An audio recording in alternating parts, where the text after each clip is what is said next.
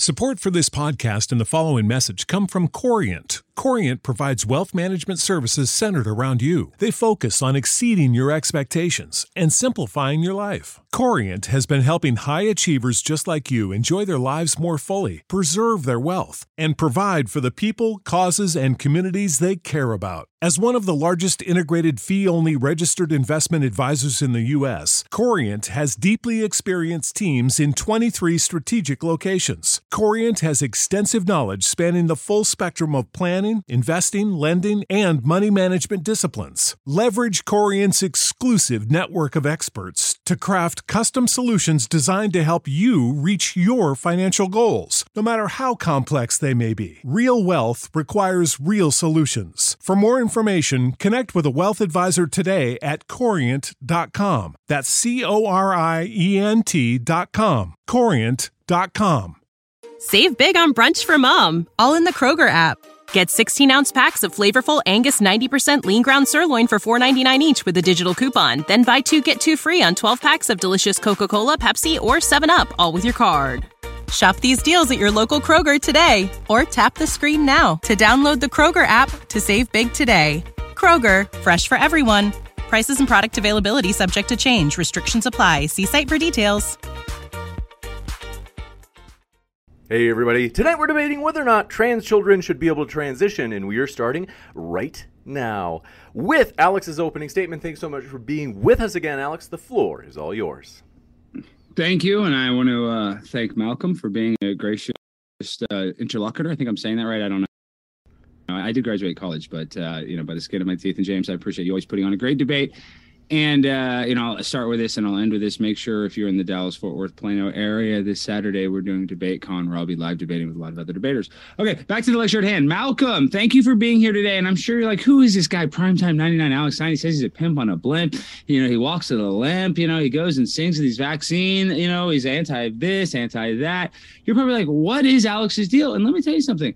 At my heart, I'm a libertarian, and I don't want to ever come across as a transphobe or homophobe whatsoever. And I feel like adults 100% should be allowed to transition in their sex or take any sort of gender hormone therapy that they would like, as long as their doctor recommended it. I would prefer that it probably be legal and under a doctor's supervision. But my point is, I think what they're doing right now to children is one of the most despicable things.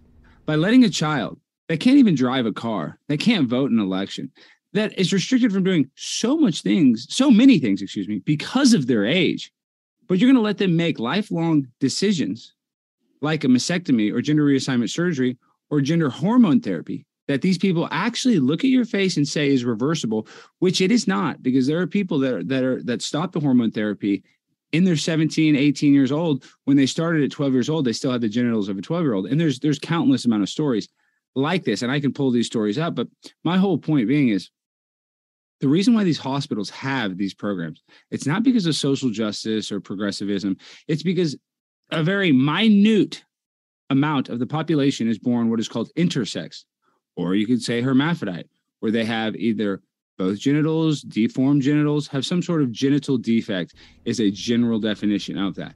And so because of that, there are parents that have to go through really tough decisions at birth, right there. As soon as they give birth to the child, doctors often recommend assigning the gender of the baby right then and there so they can start the surgery. And they often do this while they're a baby. They give them the hormones as early as possible because they say that is the most healthy way for them to mature in their identifiable sex or identifiable gender, So these programs, these hormone therapies and these surgeries were invented for a very applicable reason, for a good reason, a necessary medical reason. But what these surgeries in these clinics and the amount of these clinics that have popped up in the past 15 years is an alarming rate. And it's not due to the amount of kids that are born intersex. It's because even on record at Boston Children's Hospital, they have this. They said that they like transitioning children because it's financially beneficial to them because they have multiple visits. And then on top of that, and I hate to be so blunt, Malcolm. A child cutting off their penis, for lack of a better word, that is an open wound. That is not a biological vagina. Those often have to be dilated. Those have to be cared for by a doctor because it is, for lack of a better word, an actual open wound between a child's leg. For me, cutting off a child's genitals because of a mental health disorder called gender dysphoria is the most counterproductive thing that we can do to our young children and to society as a whole. Like I said from the very beginning, if you're an adult and you want to get these surgeries, you want to get on hormone therapy, I'm all about it. But the idea that these children are making decisions, when you look at the amount of kids that are on gender hormone therapy or gender reassignment surgery in California compared to Cleveland, Ohio, it's a lot more in California. Why is that? It's not just because of social progressivism. It's not because, the Ashrazine is turning the frogs gay, as Alex Jones would say. There's something that is manipulating and encouraging children through social acceptance or social justice or social guidance from peers, from tutors, from teachers, from mentors, from coaches. Often indoctrinate these children, and oftentimes behind the parents' back. To me, that is one of the most evil things you can do. And when I was a young man, a long time ago, I know I look young, but that's just a pimp on a blimp. I got a good skincare routine. The hair appears a little thinner. But there was a thing called going through fads. We had fads. I even had fads. I was emo for a little bit. I was a pimp on a blimp. I had the emos. Come on. I was emo. And I grew out of it, okay? And just like, and to be honest, I'm a little gender fluid myself. You say, oh, Alex, you're making fun. You're mocking. I've always been Alexandria. I go to city council meetings and I wear women's clothes. Is it for sexual reasons? Maybe. I don't know. I don't know why I do it, but I like to do it. So it's neither here nor there because I'm an adult and I can do what the hell I want as an adult. And I agree that other adults should be able to do what the hell they want.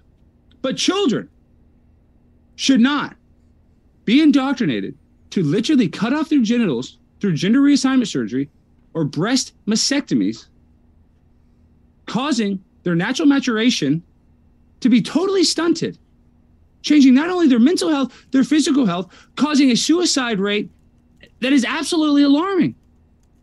And you're going to say, oh, we need gender reaffirming care to lower the suicide rate. Those stats don't line up. The amount of suicides of transgender people is absolutely insane. And we need to do more to help people with their mental health issues than causing permanent physical damage that they're choosing to do at an age when they don't really have any perspective. Like I said earlier, if these children can't vote, they can't participate in driving, they can't participate in elections, they can't smoke cigarettes, they can't drink. There's a lot of stuff that you can't see, R-rated movies. If a kid can't see Pulp Fiction, I don't think they should be able to cut off their wiener. And I know that sounds crazy, and I know that makes me sound like a right-wing bigot and a transphobe and all these bad words that you want to call me, but that's not what I am. I'm just based in reality. And I know that I was a young kid. And I know that I made mistakes and I made decisions that I regretted later on in life. And the only reason that I knew those decisions were bad because I had perspective of it. I can't see the forest because there's a big tree in front of my face when I'm a little kid. But once I get older, I get a better perspective. So letting children do this when they have no perspective, no idea what their life, what's ahead of them in their life, and probably have never even had a fulfilling sexual relationship oftentimes, which I think that is very important for gender and sex, is to have the natural maturation, to mature naturally, go through puberty, lose your virginity, and, naturally kind of the carnal instincts within us, we naturally do that. And if you're gay, that's cool. Go be gay. You can be gay all day. I don't care about that. I'm not anti-gay. I'm pro-gay. I'm pro-trans. But when it comes to children, I'm against the mutilation of child genitalia under any circumstance. And I think there's better outlets. And you say, oh, Alex, well, do you not trust Big Pharma or the medical industry? The same medical industry that you can oftentimes go to and say you're depressed, and they give you a medication, an SSRI, serotonin uptake inhibitor. And on the actual commercials, they say may cause suicide idealization. So a medical system that gives depressed people pills that make them want to kill themselves, to me, I'm a little skeptical. And then when I hear people at Boston Children's Hospital talk about how these procedures require multiple visits, it's very lucrative to the hospitals. Bottom line, red flags go up. I'm nervous. I don't think what is happening is kosher. And I believe these multinational corporations like Kaiser, like Baylor Scott and White, like these huge hospitals that have huge overhead, they are predatory businesses. So you say, oh, Alex, you're all right. I believe we should have a form of socialized medicine. I think there should be caps on medicine and on prescriptions. That's not very capitalistic. But because we have a medical industry, one of the only countries in America that were even allowed to run advertisements for pharmaceuticals. I don't know if you're aware of that. 1 minute left. So why are those ads not allowed in other countries? Because they don't believe that they should have predatory public health services. But unfortunately, that's the case here in America. So we have a for-profit system that uses marginalized people, mentally ill people, and give them procedures that they're too young to consent for if you compare it to other things in life that are age restricted. So for me, I don't want to come across as transphobic, bigoted, anything like that, because I love all trans people and I believe we should help marginalized people. Gay Pride Month, I'm going to be at all the pride parades with you. I don't want to come across as rude or non-empathetic to the plight of people that feel that they have been unfairly treated because of their gender or sex. I don't want to be like that. And I think young kids, if they want to dress, they want to be weird, I encourage creativity. You want to be a fancy whatever, a boy? I mean, I don't think necessarily boys should wear dresses, but if they want to be creative and weird and alternative, I would encourage that. And the last thing I want to say is, on Primetime 99, you want to see it live and in local, Plano, Texas is Saturday. That's right. Thank you very much. Appreciate that opening, Alex. And Alex is right. DebateCon, Modern Day Debates Debate Conference, is this Saturday, November 19th in Plano, Texas, in person. I have put the link for the tickets in the description box, as well as pinned at the top of the chat. And as an example of some of the debates and panels that you can see there, as you can see on the bottom right of your screen, Alex Stein, Stardust, Justin Gibson, Jackson Hinkle, Mouthy Infidel, and Melody Mack for the first time are going to be on a panel on big tech censorship, as well as Elon Musk's takeover of Twitter, among other things such as the recent banning of Andrew Tate. You don't want to miss this one. It's in person in Plano this Saturday, and it's going to be gigantic, my dear friends. With that, we're going to kick it over to Malcolm. We're thrilled to have you with us, Malcolm. Seriously, thanks for being with us, and the floor is all yours for your opening as well. Well, I just wanted to start and say, Alex, I completely agree with you. I'm just kidding. But I am absolutely stealing the pimp on a blimp. That's my new gender. I like that. That's a good one. I like that. You can have that. Let me not interrupt. But yeah, that's public domain. Sorry. We'll share it. We'll take turns. Okay. So when we're talking about kids transitioning, I try to be really specific with my language.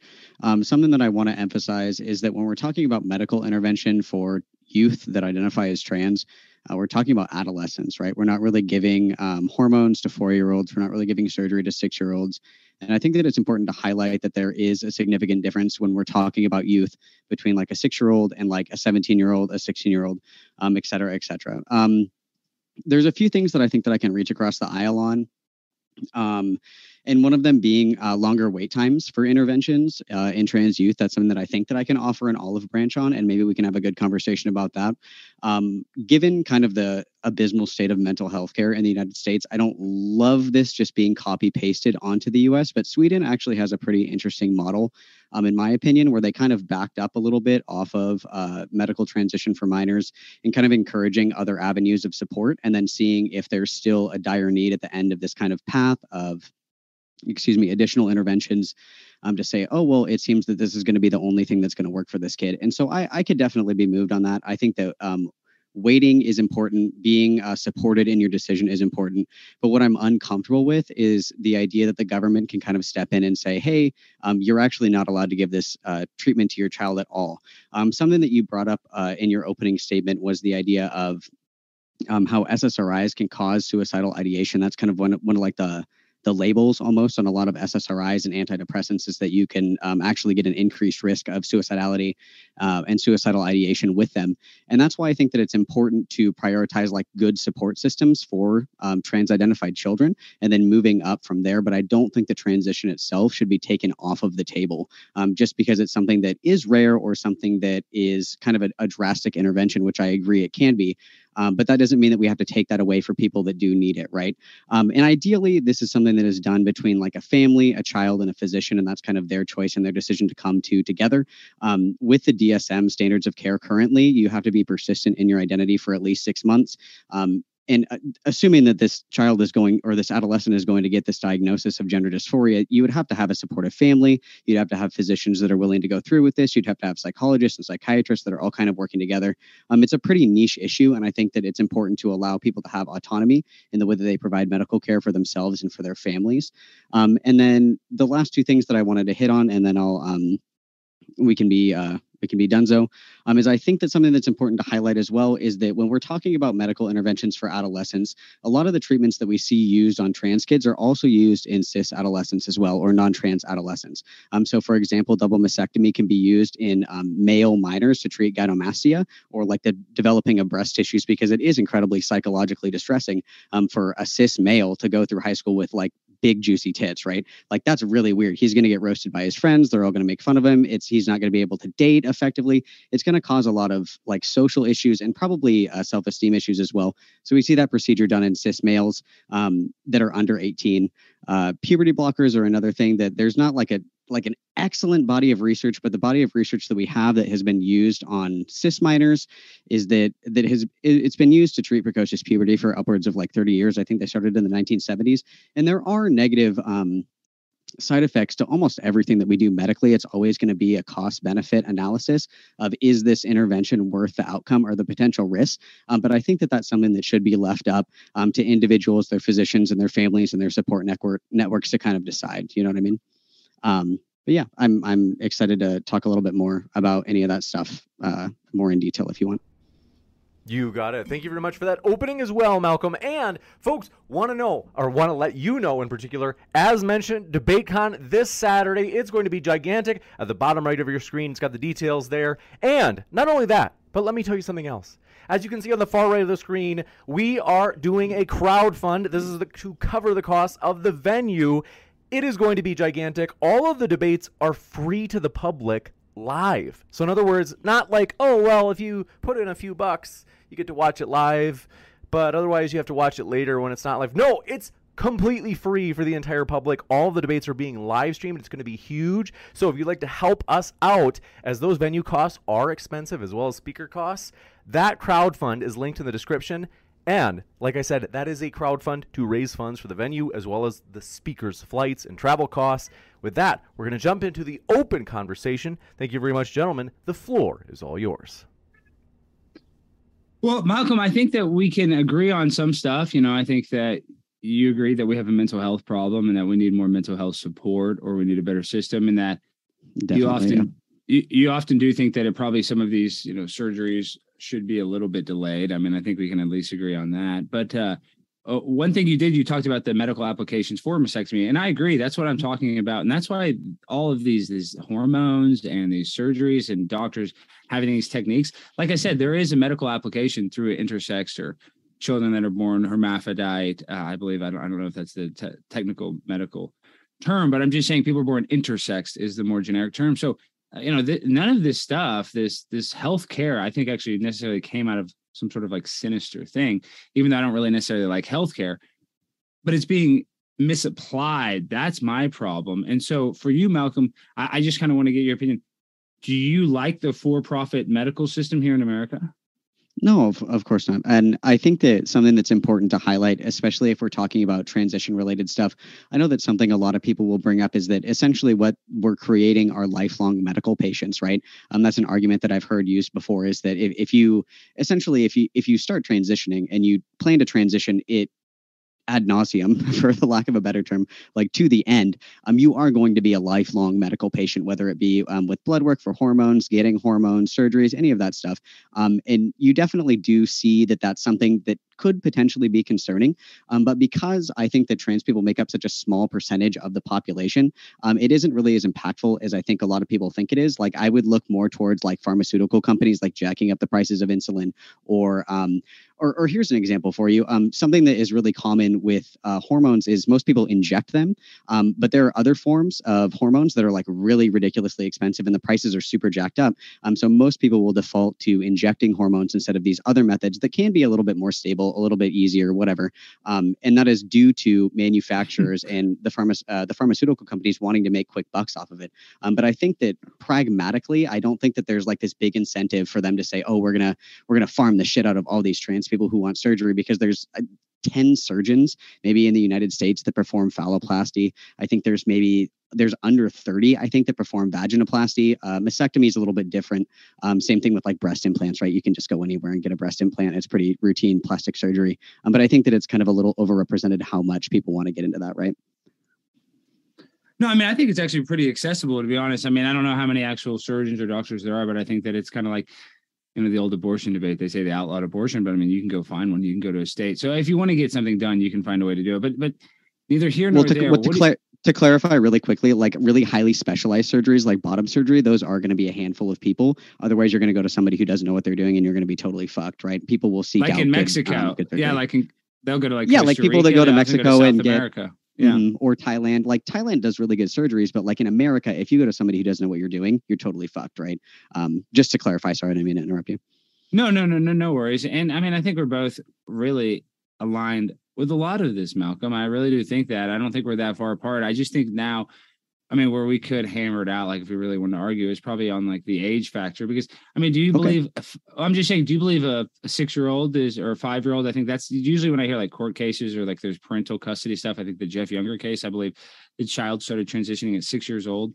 I mean, do you think that? To me, I mean, let's be honest. I think I could maybe debate you. You say a 16-year-old, 17-year-old. But a 6-year-old? I mean, how could a 6-year-old pick their? I mean, you don't even have any natural. Your brain is just a soft protoplasma in your brain's not even developed yet. You're still basically a fetus, yeah. Well, I think that it's two things are going to be important. The first one is going to be that 6-year-olds aren't really getting medical intervention, right? When people are talking about doing medical interventions, it's going to be like at an age appropriate stage, right? Like for hormone blockers, Tanner stage 2, cross-sex hormones, Tanner stage 3. That's going to be like when your peers are developing in this kind of way, right? They do their best to map it as closely as possible, right? So when we're talking about young kids kind of doing social transition, I don't see any harm in that, right? Like if your kid's like, hey dad, I think that I might want to go by Jack instead of Jane, and maybe I want to get like a short haircut, and maybe I could wear shorts instead of dresses. I don't necessarily see a harm in that. And I do agree with you that Michael, not to cut you off, but I want to make this point because I'll forget it. But like you just said, I don't care if a boy wants to buy a girl doll, and I don't care if a girl wants to play on the football team. I really don't care. But I do care. But I mean, to this point where you're transgender, I don't really think a biological male should be able to compete against a female, because I feel like they do have an advantage. So I know that you're like, oh, that's a double standard, but we live in a world of double standards. So that's just why, I mean, so I know that to talk about it, I do believe if a little kid kind of wants to dress flamboyant or something, I don't know if necessarily they should let the teacher give them a dress behind their back, but I actually would encourage creativity to the fullest. But for sure.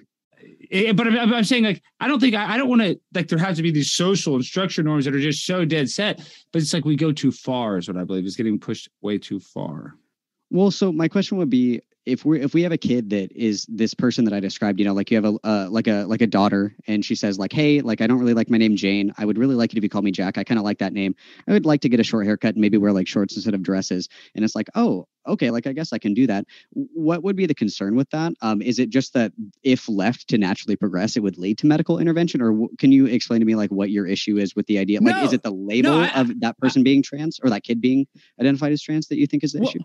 Well, there are, some social stigma behind it, but I'm talking about now, if a girl wants to be a tomboyish, because I know there's masculine women, there's feminine guys. I don't think that that's necessarily bad. And that's another thing is I really think it's terrible, the drag queen story time for children. But at the same time, I actually respect a drag performer, because they put on, and I guess you'd call it LARPing, live action role playing as a woman. And, they're pretty, or they look, dolled up, they look, but it's temporary. It's not permanent. So I can respect that, because I feel like that is less, I guess, disrespectful to women, because when a man or a trans woman calls themselves a woman, I think that denigrates what a woman is. And it's really just a man mansplaining feminism to other women. And I know that sounds weird, but like I said, I have more respect for the drag performer or a person that wants to even dress in drag, then get the actual medical intervention, because it just doesn't seem, it would be like, oh, let me cut off my ear, let me cut off my finger. It just, I understand if you want to be gay, you want to have sex with whatever sex you want,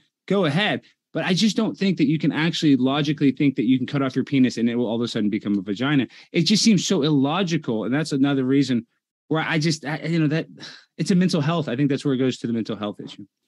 Sure. So back to the question that I asked, though. So when we're talking about like the trans kids specifically, if we're talking about a youth that like, is it the identifying as trans that you don't like, or is it that later, if that progresses, they'll medically transition? Because I think that we agree that there's a difference between like a 6-year-old and like, a 16-year-old. These are going to be different in the way that we treat them socially, maybe medical things that we can do if they're depressed or they're sad or whatever.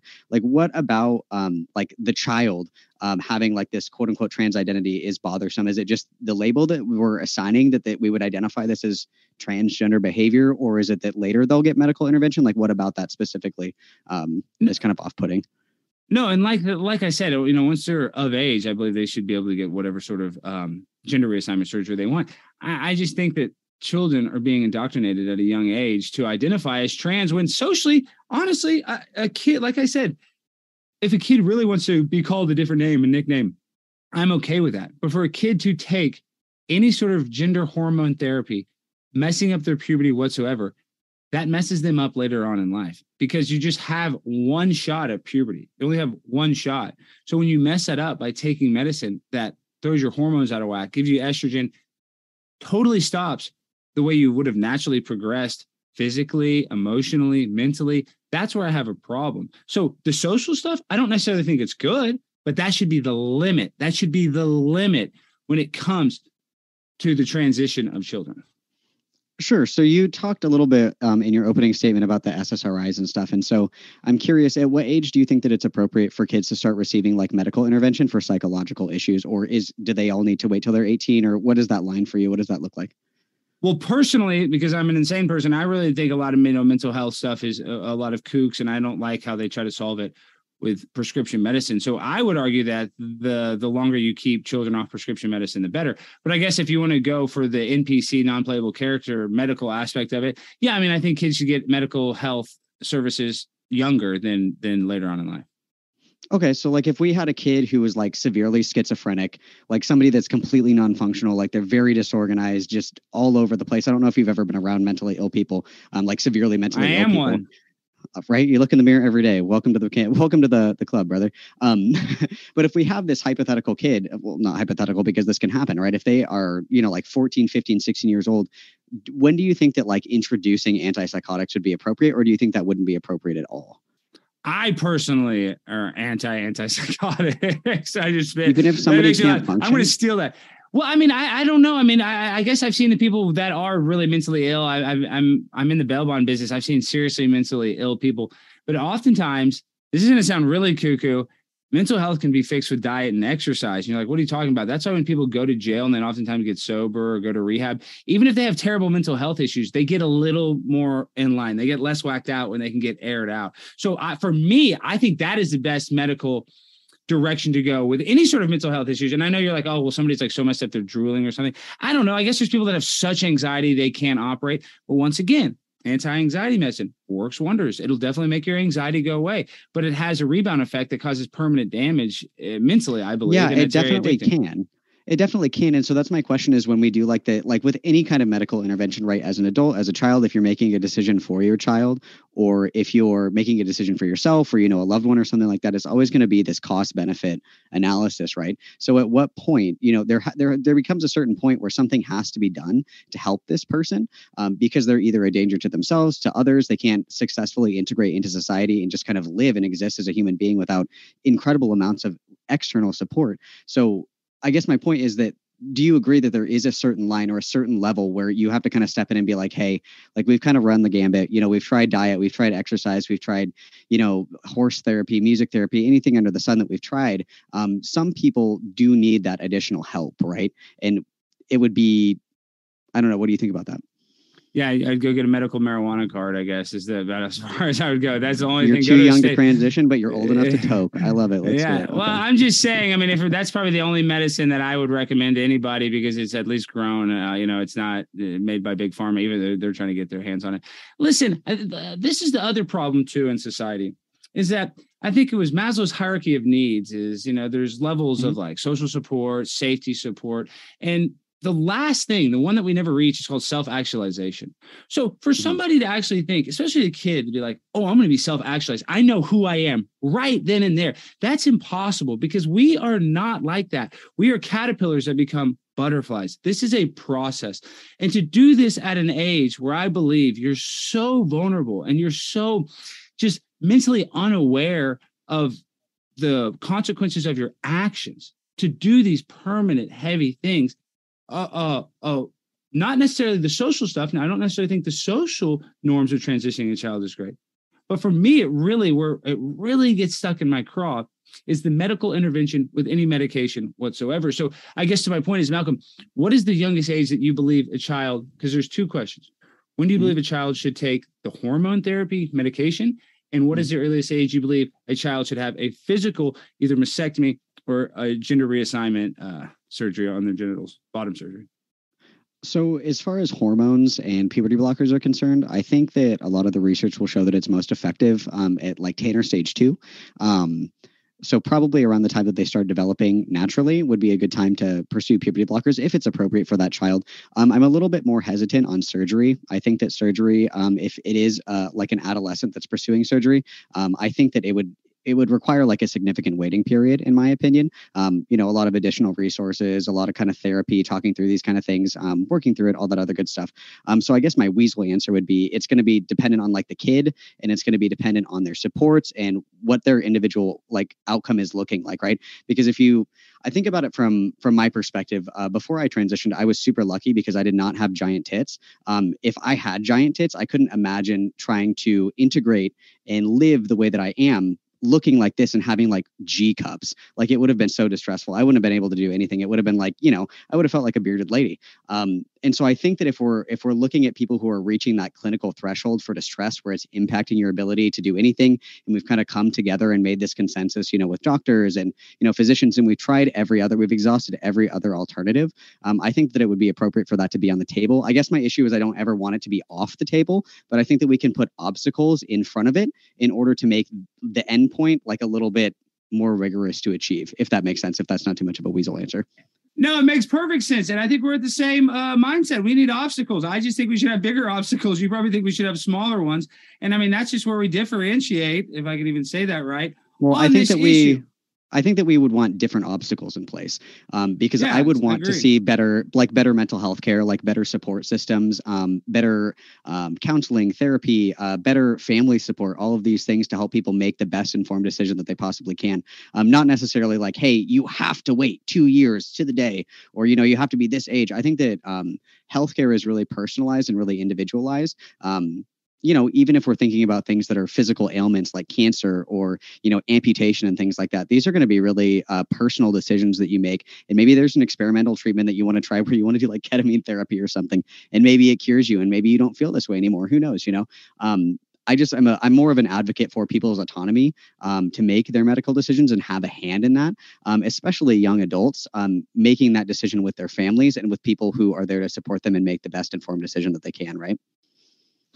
Yeah, and I agree with you. So I think we're really not that far apart. But what do you think about? And I know maybe this is off on what we're talking about, but do you believe that children are being more sexualized and radicalized in, I guess, like gender social norms? Like, do you believe that? This, I guess, my point is, I believe, and this is maybe my tinfoil hat or my conspiracy.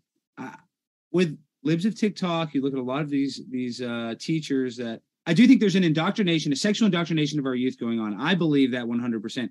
Do you believe that, Malcolm? Well, what do you mean, like that we're teaching kids to be more like aware of Like, sexual stuff at a younger age? Is that kind of what you mean? More aware of sex because of the internet. I don't know. You're younger than me, I believe, but like the internet came out just when I was young. I had 56K. So even I saw porn, but now the levels of pornography at a young age is alarming. And a lot of the children that are looking at it are 10, 11, 12 years old. So giving children access to this stuff, lesbian porn, gay porn, all kinds of porn, it does cause a little bit, and this is just my opinion, and I think there's other doctors that some will agree, some sort of sexual confusion and maybe gender confusion. So I think that is an inorganic thing that is causing the numbers. Because if you look at the numbers of trans people in the 60s, 70s, 80s, it is skyrocketing. I know it's still a small representation of our population, but the increase, the percentage of increase per year is insane. So I think there's I guess you'd say, not a coordinated effort, but a coordinated effort to indoctrinate kids into being more sexualized and to be more questioning about their gender. Well, I think there's two things. One of them is going to be that I think that it has never been safer. I'm sure you've heard all these arguments before. I think that it's never been like safer, more socially acceptable, easier to access to be trans, right? So I think that you kind of see a spike in that when there's this level of social acceptance, even if you think the spike is exaggerated or, maybe there's something else underlying. I think that contributes to a significant amount of it, right? We saw a lot of people come out as gay after gay marriage was legalized in America. After we stopped beating people for being left-handed, we saw a lot of people come out as like, hey, actually, I'm left-handed. I'm not going to get hit in the face, right? But when we're talking about kind of like the way that you describe it is like the over sexualization or like pushing kids into this idea of sexualization. I think that has a lot to do, like you said, with the internet. I don't really think it has anything to do with individuals kind of like procuring this or like teaching kids this, kind of like what you see with libs of TikTok. I don't think that is really like an accurate representation. I think it's because kids have like unfettered access to the internet. I don't know how old you think I am, but back in the day when you were hanging out with your friends or you went to a party, everybody that was at that party was your age. If you went to a high school party, it was high schoolers. You were around high schoolers. There was maybe like the 22-year-old guy who peaked in high school, but that was it. Or if you had a job, you were around people that were your age. You weren't really age mixing the way the internet allows us to do, right? So you can have Discord servers where the youngest age that people can get in is like 13, and then you have people who are 13 mixed in with people who are 25 mixed in with people who are 40. And I think that kind of cultivates, or it kind of encourages this messy dynamic where people are talking like they're in the company of adults without realizing that the internet is just this big smorgasbord of people from all ages and all backgrounds and everything all smushed together, right?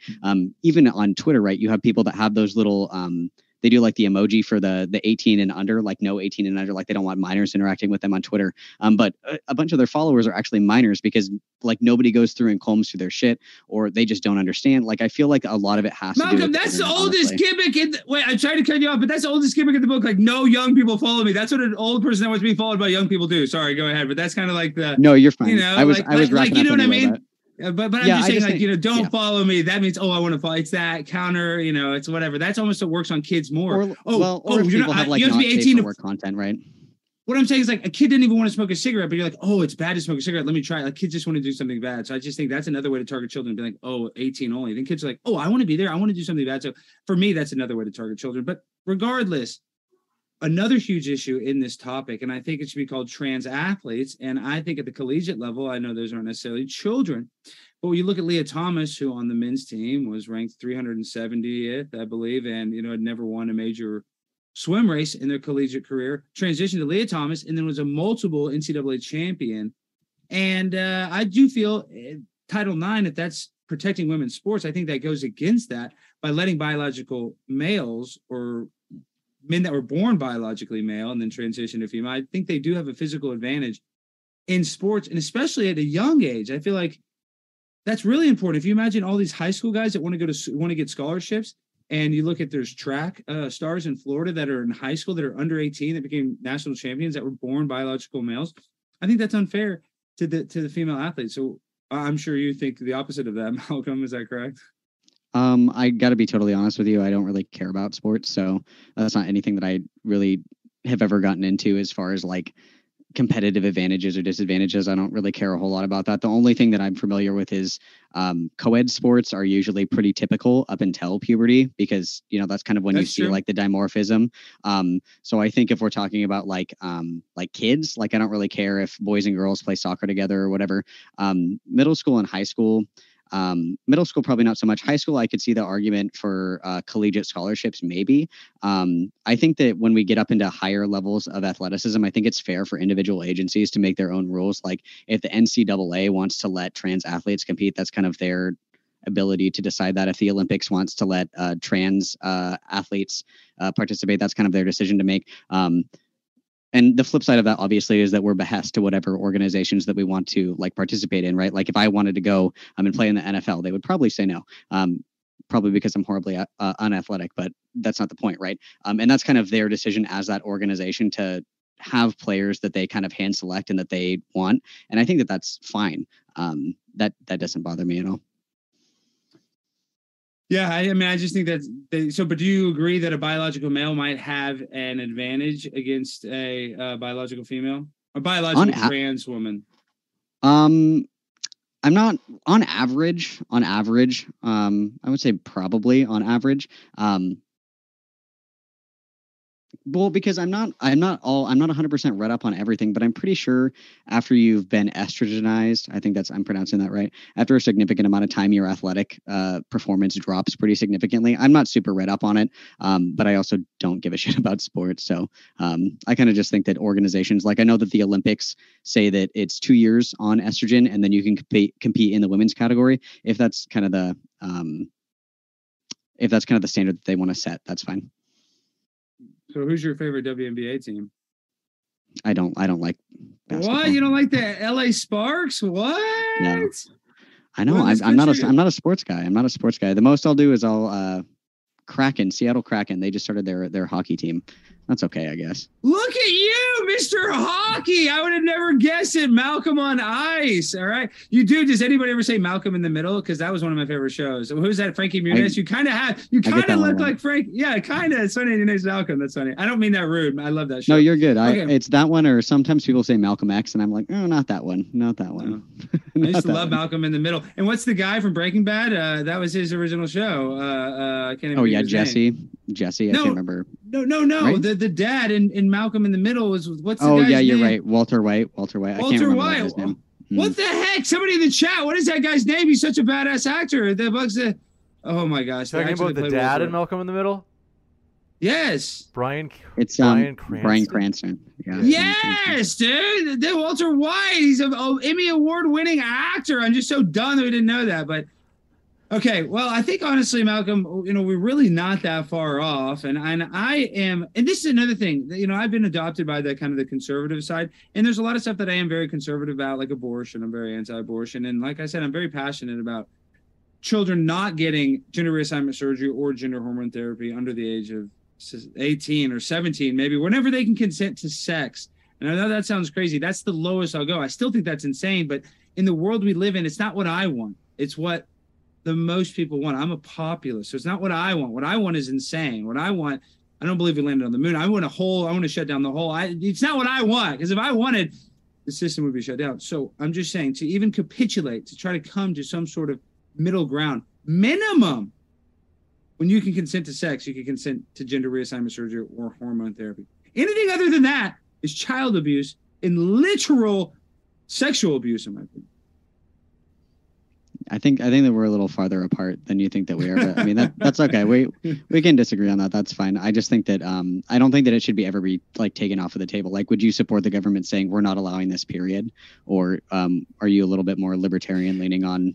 I'm libertarian. They say a lot of crap's not allowed. It doesn't make sense. I mean, and that's why we have an opioid epidemic. That's why we have a serious drug problem. Instead of addressing the mental health issues with a lot of drug users, we have a criminal justice system, a for-profit criminal justice system that attacks marginalized people. So if I see that system, I see the medical industry, I see the military-industrial complex, I see the police need people to arrest.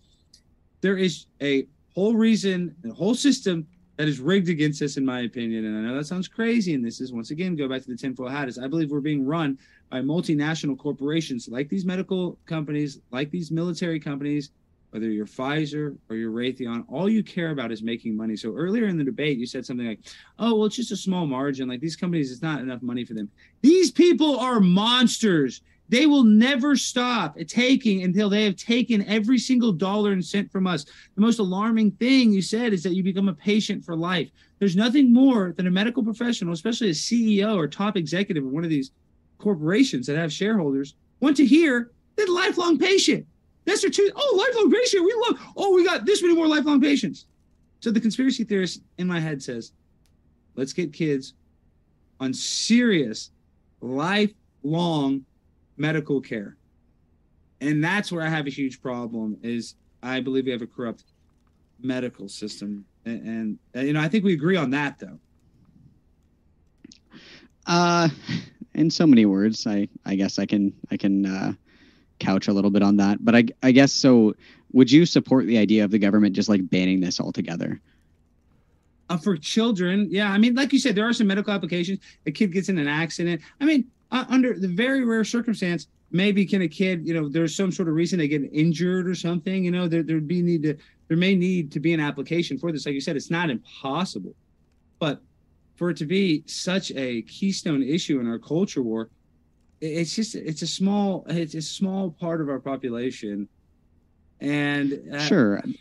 I think that I agree. The thing that I'll say that I agree is, like, because it's a small portion of our population, the thing that makes me uncomfortable as a democracy lover is that essentially like taking away treatment that could be beneficial for certain people because it's something that we don't like. And I think that it's fair for this to still be an option on the table. Like you said, I think that I could be convinced that maybe we could adopt like the Swedish model, and we could have more wait times, and we could offer better mental health support and take different avenues of care. But at the end of the road, if we've exhausted all of our options, if medical transition is kind of the last, trick in our bag, and this is what we're going to do, knowing that everything else hasn't worked, I would be comfortable with that.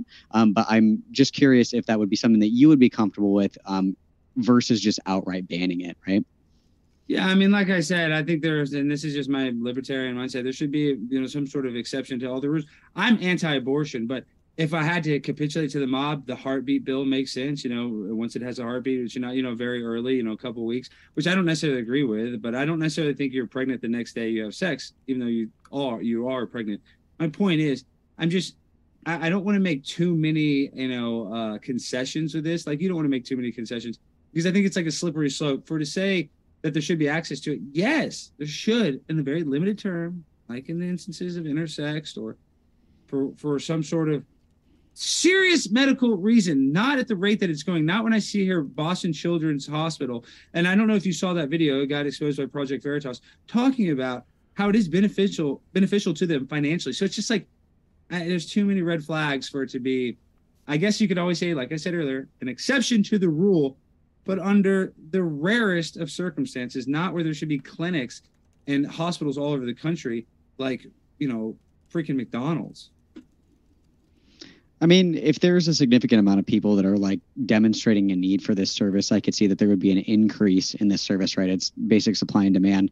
And I think that that's fine if we're seeing kind of an increase of people that are needing these services. But like I said, I would be comfortable with there being a little bit more support, psychologically speaking. I do agree that in certain instances, I wouldn't even necessarily say with adolescents, because the adolescent criteria is pretty rigorous, but the transition is kind of seen as the only solution. And I don't necessarily agree with that. I think that there are other ways that we can kind of tackle this. And if those options don't work, I think that should always be left on the table for people to make that decision for themselves, right? And kind of like we talked about a little bit earlier, I think that there are instances where we have to act in the best interest of somebody. And sometimes that's going to be, intervention that I personally don't like, yeah.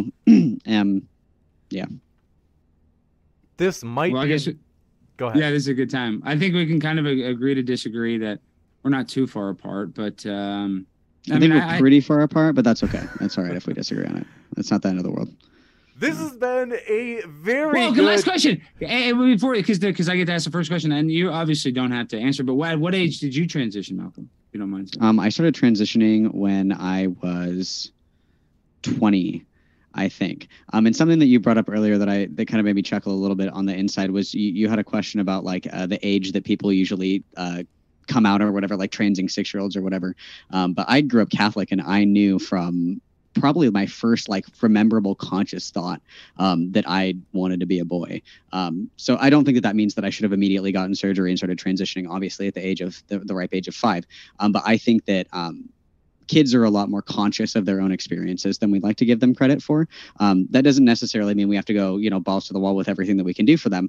But even like sexuality, I think at a really young age, I knew that I was into girls too. I don't think that was like something that just magically clicked on when I turned 18 or, whenever I was the legal age of consent. I knew from a young age that I had, crushes on girls, and my friends had crushes on boys. And, I knew that I was different. But I started actually physically transitioning, I think, when I was 19 or 20. And this is probably too personal though. And I mean, you don't have to answer this. So if you didn't transition to your 20, I'm saying you lost your virginity as a female, right? With another woman. Mm-hmm. And you didn't like that. That didn't sexually, I mean, I guess I don't know what sexually satisfies me, but I'm just saying that what you felt like you still wanted to transition your sex. I think I'm going to try and draw a really loose analogy. Like this is going to be so vulgar. So if there was like this girl that you really wanted to fuck, like you wanted to, like, this is like your dream girl. Okay. Like pick your dream girl. I'm pretty sure yours is, I'm pretty sure yours is AOC. AOC, you nailed it. My big buddy Latina. That's just like, she's my dream girl. Okay. So go ahead. Okay. So AOC, like AOC is like, okay, let's fuck. And you're like, oh yeah, like, let's get it. Let's go. Let's go. But you cannot do PIV. You cannot use your dick at all. But she lets you hit it. And you don't feel like you actually did it. You're like, this just was incomplete for me. Like, I know that I did, but like, it wasn't how it was supposed to be. Like, I imagine this so much different in my head. That's kind of what it was like for me when I was younger, where I have like an idea of myself and, how I'm supposed to be. And then I was just like, what the fuck? That wasn't what I thought it was going to be at all. Right. Yeah, I know. I get that. And I feel kind of socially inadequate like that. But I mean, at the same time, it's like if I did have a vagina, AOC can go all up in there. I'd let her go in there all day long. AOC, you can hang out.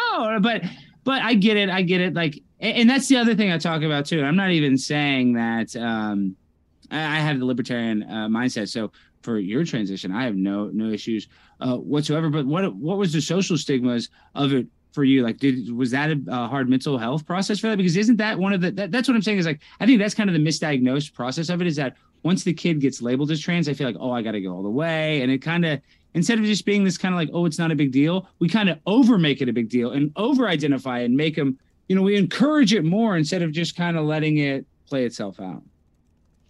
I think it really depends. I was really lucky to have people that were supporting of me, my family, my friends, my parish, all the romantic partners that I've had along the way have all been supportive. There were instances when I was early on in my transition where I didn't really pass very well, where I had some issues interpersonally with strangers, and sometimes with a couple of friends who were really religious or conservative, but it wasn't anything that was too crazy. And I think that I was pretty lucky in that aspect. I think it just depends on the individual.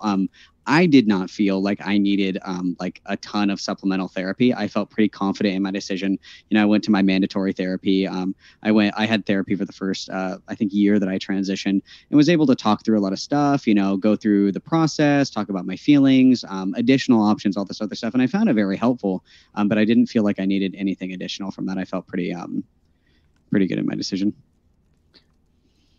We might jump into the Q&A right now. I want to say, folks, a couple of things in particular. Our guests, both of them are linked in the description. If you have not already checked out their links, what are you waiting for, including at the podcast?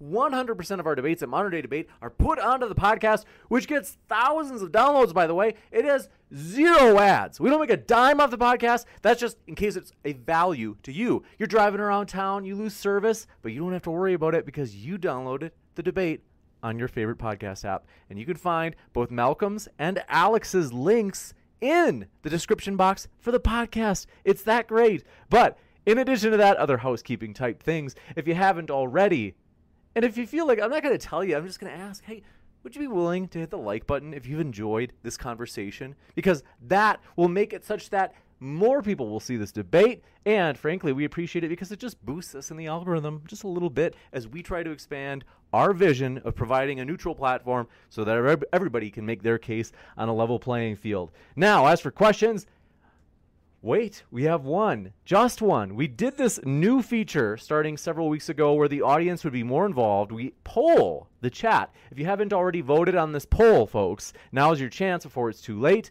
It's what particular topic would you most like to see our guests discuss before we wrap up?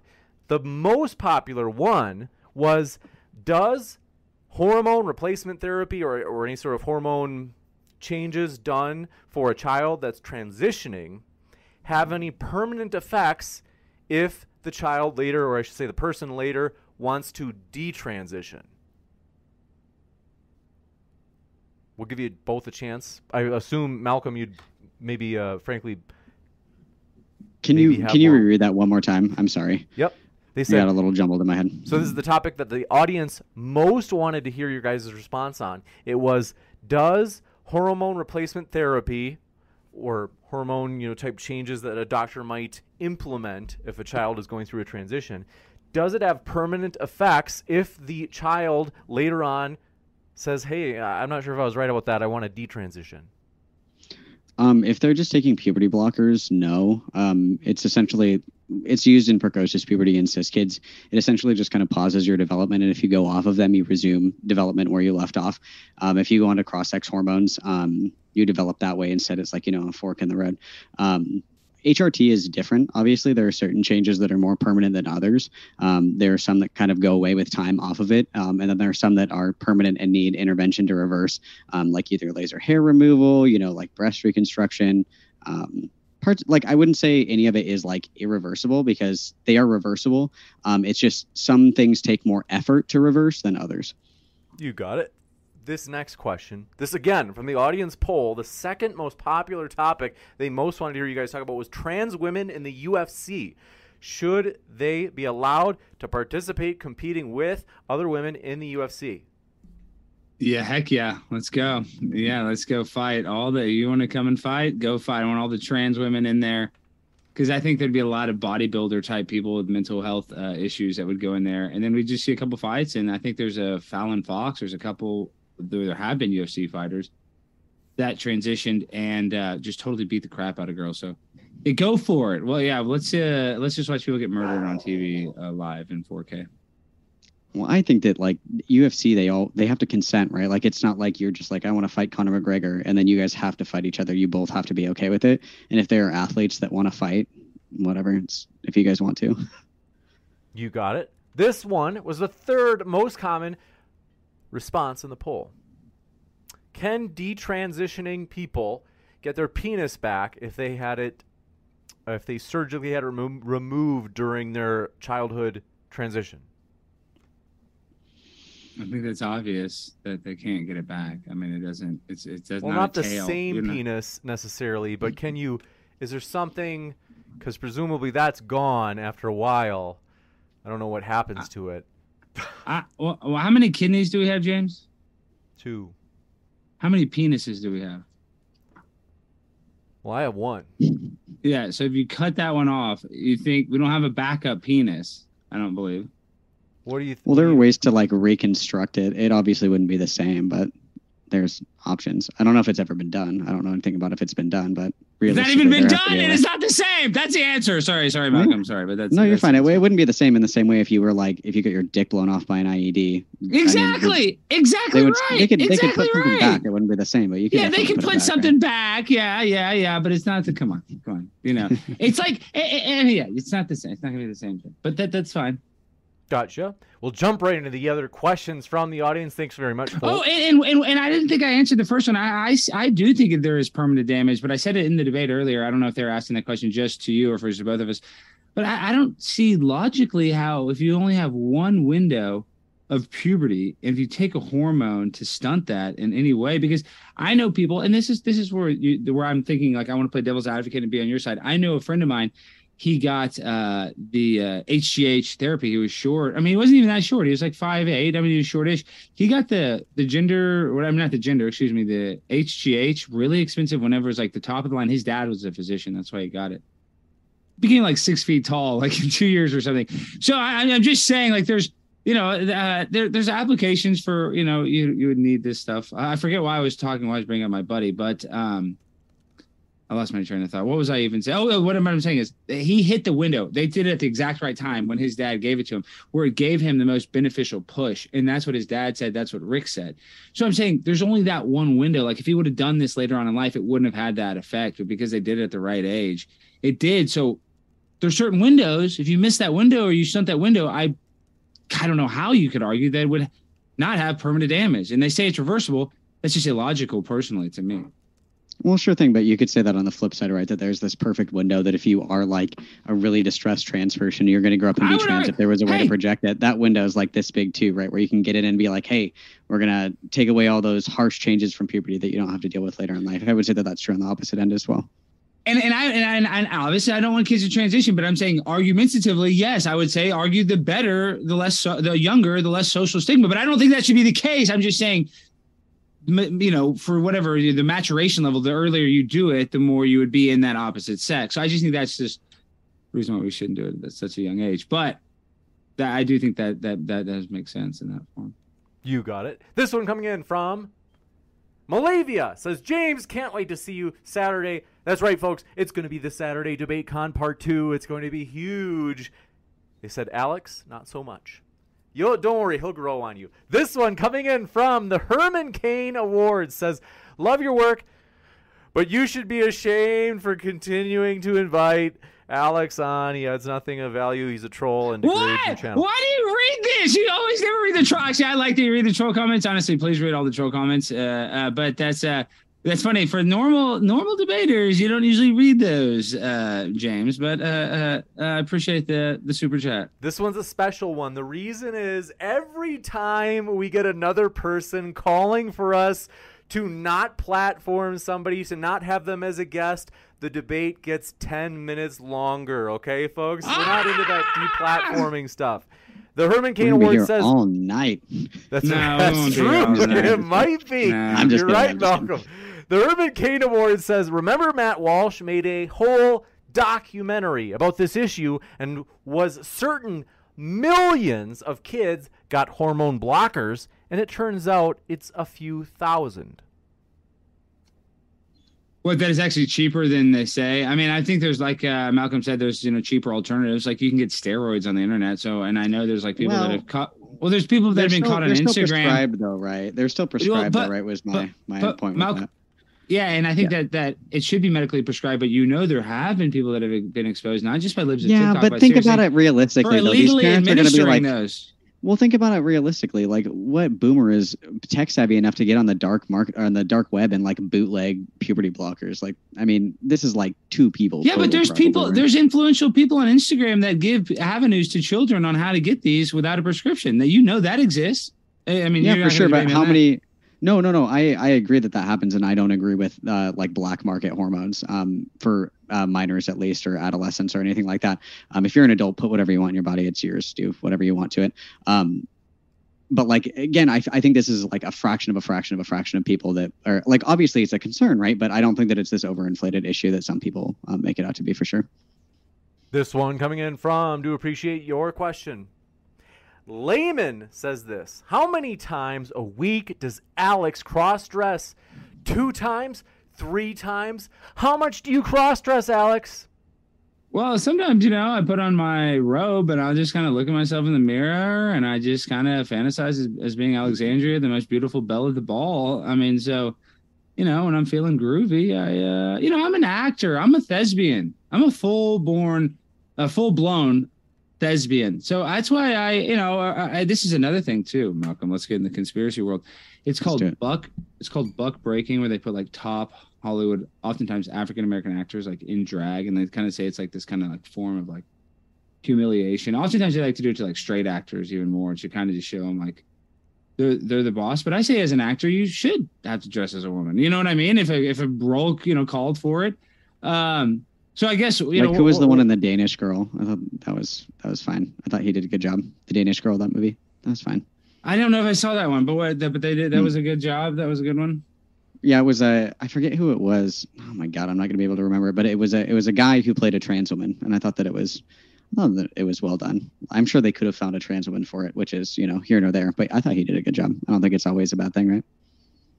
This one coming in from, do appreciate your question. Melody Kate says, maybe people started to listen to their children and what they want, Alex, as if they are sentient beings with feelings. Namely the children. Uh-oh. Am I losing you? Alex! There's a picture of Bigfoot there for Oh, there he is. He was What is freezing. going on? Okay. I think I lost the us? stream. I know my internet just went down for a second. It's so annoying that it did that. Yeah, it's just now. It's so freaking annoying. Sorry about that, guys. You've been going on those websites I told you not to go on. No, it's not even that. Every debate I get to use that on you. But yeah, they said You don't have to buy black market hormones. Don't worry. We can get you. No, care, I'm okay? not. I'm on penis enlargement therapy right now. This one from Melody Kate says, maybe people started to listen to their children, Alex, and what the children want. As if they, the children, are sentient beings with feelings. What do you think, Alex? Well, this. I'm a soy boy. I'm a vegetarian. So I even believe animals are sentient beings. So obviously I believe children are sentient beings. But, that doesn't mean they should be able to cut off their genitalia. Dude, I'm a pimp on a blimp. If I cut off the steering wheel, we'd crash a blimp. That's, it's a good analogy. If you cut off your wiener, you could lose your steering wheel. So, no, I'm not. No way, Jose. This one coming in from, do appreciate your question. Joe Schwartz says, can't wait for DebateCon. Amazing. I couldn't agree more with you, Joe. It's going to be amazing indeed. And this one coming in from Morgan Cody says, Alex, do you feel disgusted or averse to trans people? No, not at all. Not at all. No. And I know a lot of people in the right-wing media, they really are. Like I said, that's the libertarian mindset. I don't really necessarily like drag queen story time, but drag brunch. No, I don't care. I do think there's probably too many children going to these, and I'm not even some moral, guy like, morally I'm the, moral police. I'm not, but I just think the idea of children being in like sexual establishments is the bare minimum, because the sexualization of children and the child sex predators and the people that I've dealt with have dated girls that were, victims of child sexual abuse, and they had serious mental health problems. So, it's really damaging. And I think that we have to be very careful with what we expose our children to. But trans people, no, you can be trans all day long. I loved, what the heck? Orange is the New Black. I like these trans actresses. No, I don't care if you're trans. Go ahead. I just, I prefer you to do it at, an age when you've matured. This one coming in from, do appreciate it. Coffee Mom says the point of blockers is to keep kids alive long enough to choose as adults. If that's harm, then I don't know what harm means. Suicide is higher with no choice. Yeah, I don't know. I don't know how accurate these stats are with that, but I know that it's high in both circumstances, whether they transition or not. If they have gender dysphoria, I believe that mental health diagnosis has a high rate of suicide overall. But yeah, it's alarming. The rate of suicide is incredibly high among young children. I think you could argue that there's a pharmaceutical maybe reason. I don't want to get in trouble, on the internet for saying anything. Big Pharma is the best ever. I love you. I'm triple vaccinated. Thank you, Dr. Fauci. But yeah, I don't trust these mega corporations that have a capitalistic business that wants to make us lifelong patients. This one from Pommel316 says, for Alex, the vast majority of experts agree that transitioning is the best way to treat trans kids. What specific research have you done that's led you to disagree?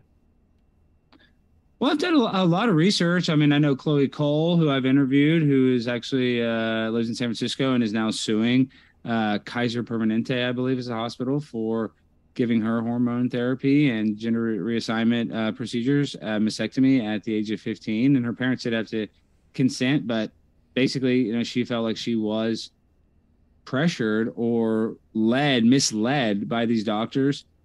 And so there's a lot of circumstances that I've looked into, actual cases. Now you can be like, oh, well, this amount of kids commit suicide versus the ones that don't transition. You can give me all these stats all day long. This is a small part of our population, and I've seen a small amount of people that are affected by it. And I've actually seen it with my own two eyes. So I know that it's happening. Now, is it as big an issue as it, as we make it? I don't know. I think it is. But yeah, I've seen it with my own two eyes. So that's the research I've done is I've actually talked to people like Abel Garcia is a friend of mine who's detransitioned. I've talked to people that detransition. Not all people do, but it's a real thing that exists that people regret doing it. So it's just like how I'm not against, I don't necessarily like the death penalty because if you've ever put somebody to death that was innocent, which we have, it kind of negates the whole system. So I think it's kind of similar in that analogy. You got it. This one coming in from, do appreciate your question, Mr. Creenan says, Alex, are you for denying children any elective plastic surgeries? So I think what they mean by that is, for example, let's say there's a boob young job. child. Yeah, the younger. Oh yeah, I want a young Hooters waitress. Yeah, the 11-year-old should get boob jobs. No, I mean, if some girl has some weird nose or something, some guy wants to get a nose job or ears, or I don't know. I mean, that seems a little outrageous. I think you should probably wait till you're 18 because I think you're still maturing. I don't think they should get breast implants, but like I said, there might be some sort of medical application, like where a person that maybe has like a deviated septum or something, like, oh, we can fix your nose and make it look like this. Like there are circumstances when a child might need plastic surgery, but it shouldn't be a social norm or really encouraged. Any thoughts, Malcolm?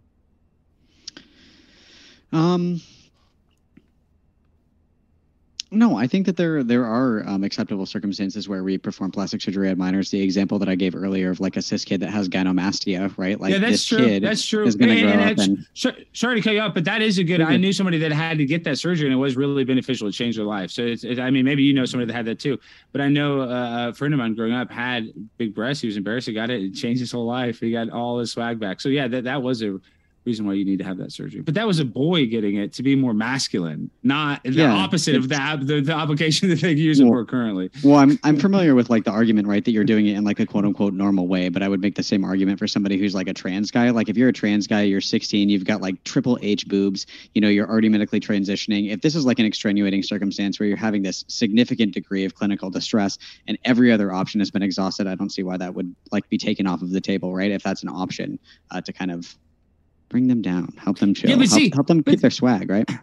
Yes, and I agree, but see, that's where it gets misused too, because there are applications like that where like, oh yeah, this kid, they have big breasts, they're just fat deposits go on their chest, and that's just genetically how it goes. And I understand that can be embarrassing, but then they're like, oh well, now because it's legal this way, we can just give it to all these girls that want to, Well, so I mean, it would be super embarrassing for me if I had huge tits. I would probably be really embarrassed too, right? Like, I mean, even if it is like the unnatural I have big tits. It sucks. No, it stinks. I'm embarrassed. I got to get on a diet. I got to lose some weight. They're not that big, but I mean, they're definitely some B cups. Excuse my language. They're creamy. I can see them from here. They are. You can see them on the internet. Leo Whitmer says, how did the guests, this is our last question. Leo says, how do the guests feel about circumcision? Bad. I mean, I know that there's religious applications for it, so I don't want to argue that. I don't want to argue like people's theological reasons for it. I mean, I'm circumcised. I don't know. They always say like, oh, there's like better sensation without it, or there's like different reasons for it. I don't know. I do think it's kind of weird that we always cut a baby's penis, but I don't know. Mine was circumcised, and you sometimes hear girls complain, but that's it. You hear girls that say they like it. So I don't know. I don't know that side of it. I don't necessarily think circumcision should be outlawed, but I don't know why everybody gets it done so much. I don't know why the medical reason. I guess it's cleaner, less health reasons. I don't know. I think maybe we over circumcise for some reason. I think it's kind of barbaric, but that's just me. Yeah. Juicy to say the least. And with that, want to say, folks, we are excited. As mentioned, our guests are linked in the description. I'm going to be back in just a moment with some juicy updates about upcoming debates. So stick around for that post-credits scene in just a moment. But want to say, Malcolm and Alex, it's been a true pleasure to have you tonight. Thank you very much. It has been a fantastic conversation.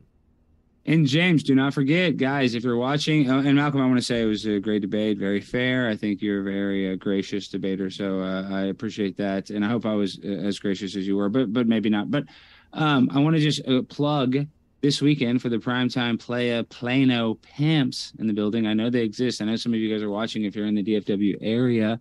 Primetime 99 is going to be doing a double debate, so I'm doing a little 69 debate. Not debating 69, I would be pro 69, but I'm doing a debate about a slew of issues with Jackson Hinkle and Melanie Mack. So if you're in the DFW area, believe tickets are $25. I believe they're starting out like that. But if you're a player or pimp, you can go full daddy, big dog. I think it's like $100-something. But don't worry, guys. You're going to get a show. You're going to get the razzle dazzle. You're going to get, the pimp on a blimp, steak and shrimp. You're going to get that whole kit and caboodle if you come to Plano, Texas this Saturday. So I'll see you guys there. And thank you, Malcolm. Yeah, for sure. Thanks for the invite. Appreciate it. 100%. You're welcome. Please come. I hope you're in that area. What area? And I'm in Dallas, Texas. Where do you live, Malcolm? I'm up in the great old Pacific Northwest, freezing my ass off. So you're probably, I mean, you said your Catholic church is pretty cool about your transition, so it's probably socially acceptable, I'm guessing, up there. Parts are. It's hit and miss. It's kind of like in California. There's parts of California that are red, but a lot of it's blue. It's kind of like that, hit and miss, depends on where you are. The county or city, yeah, that makes sense. Yeah. Mm-hmm. Amazing. Well, I'll be back in just a moment, folks, so stick around for those updates. We'll talk about all the juicy debates coming up this Saturday. And thanks again, Malcolm and Alex. It's been a true pleasure to have you. We'll see. Save big on brunch for mom, all in the Kroger app. Get 16-ounce packs of flavorful Angus 90% lean ground sirloin for $4.99 each with a digital coupon. Then buy 2, get 2 free on 12 packs of delicious Coca-Cola, Pepsi, or 7-Up, all with your card. Shop these deals at your local Kroger today, or tap the screen now to download the Kroger app to save big today.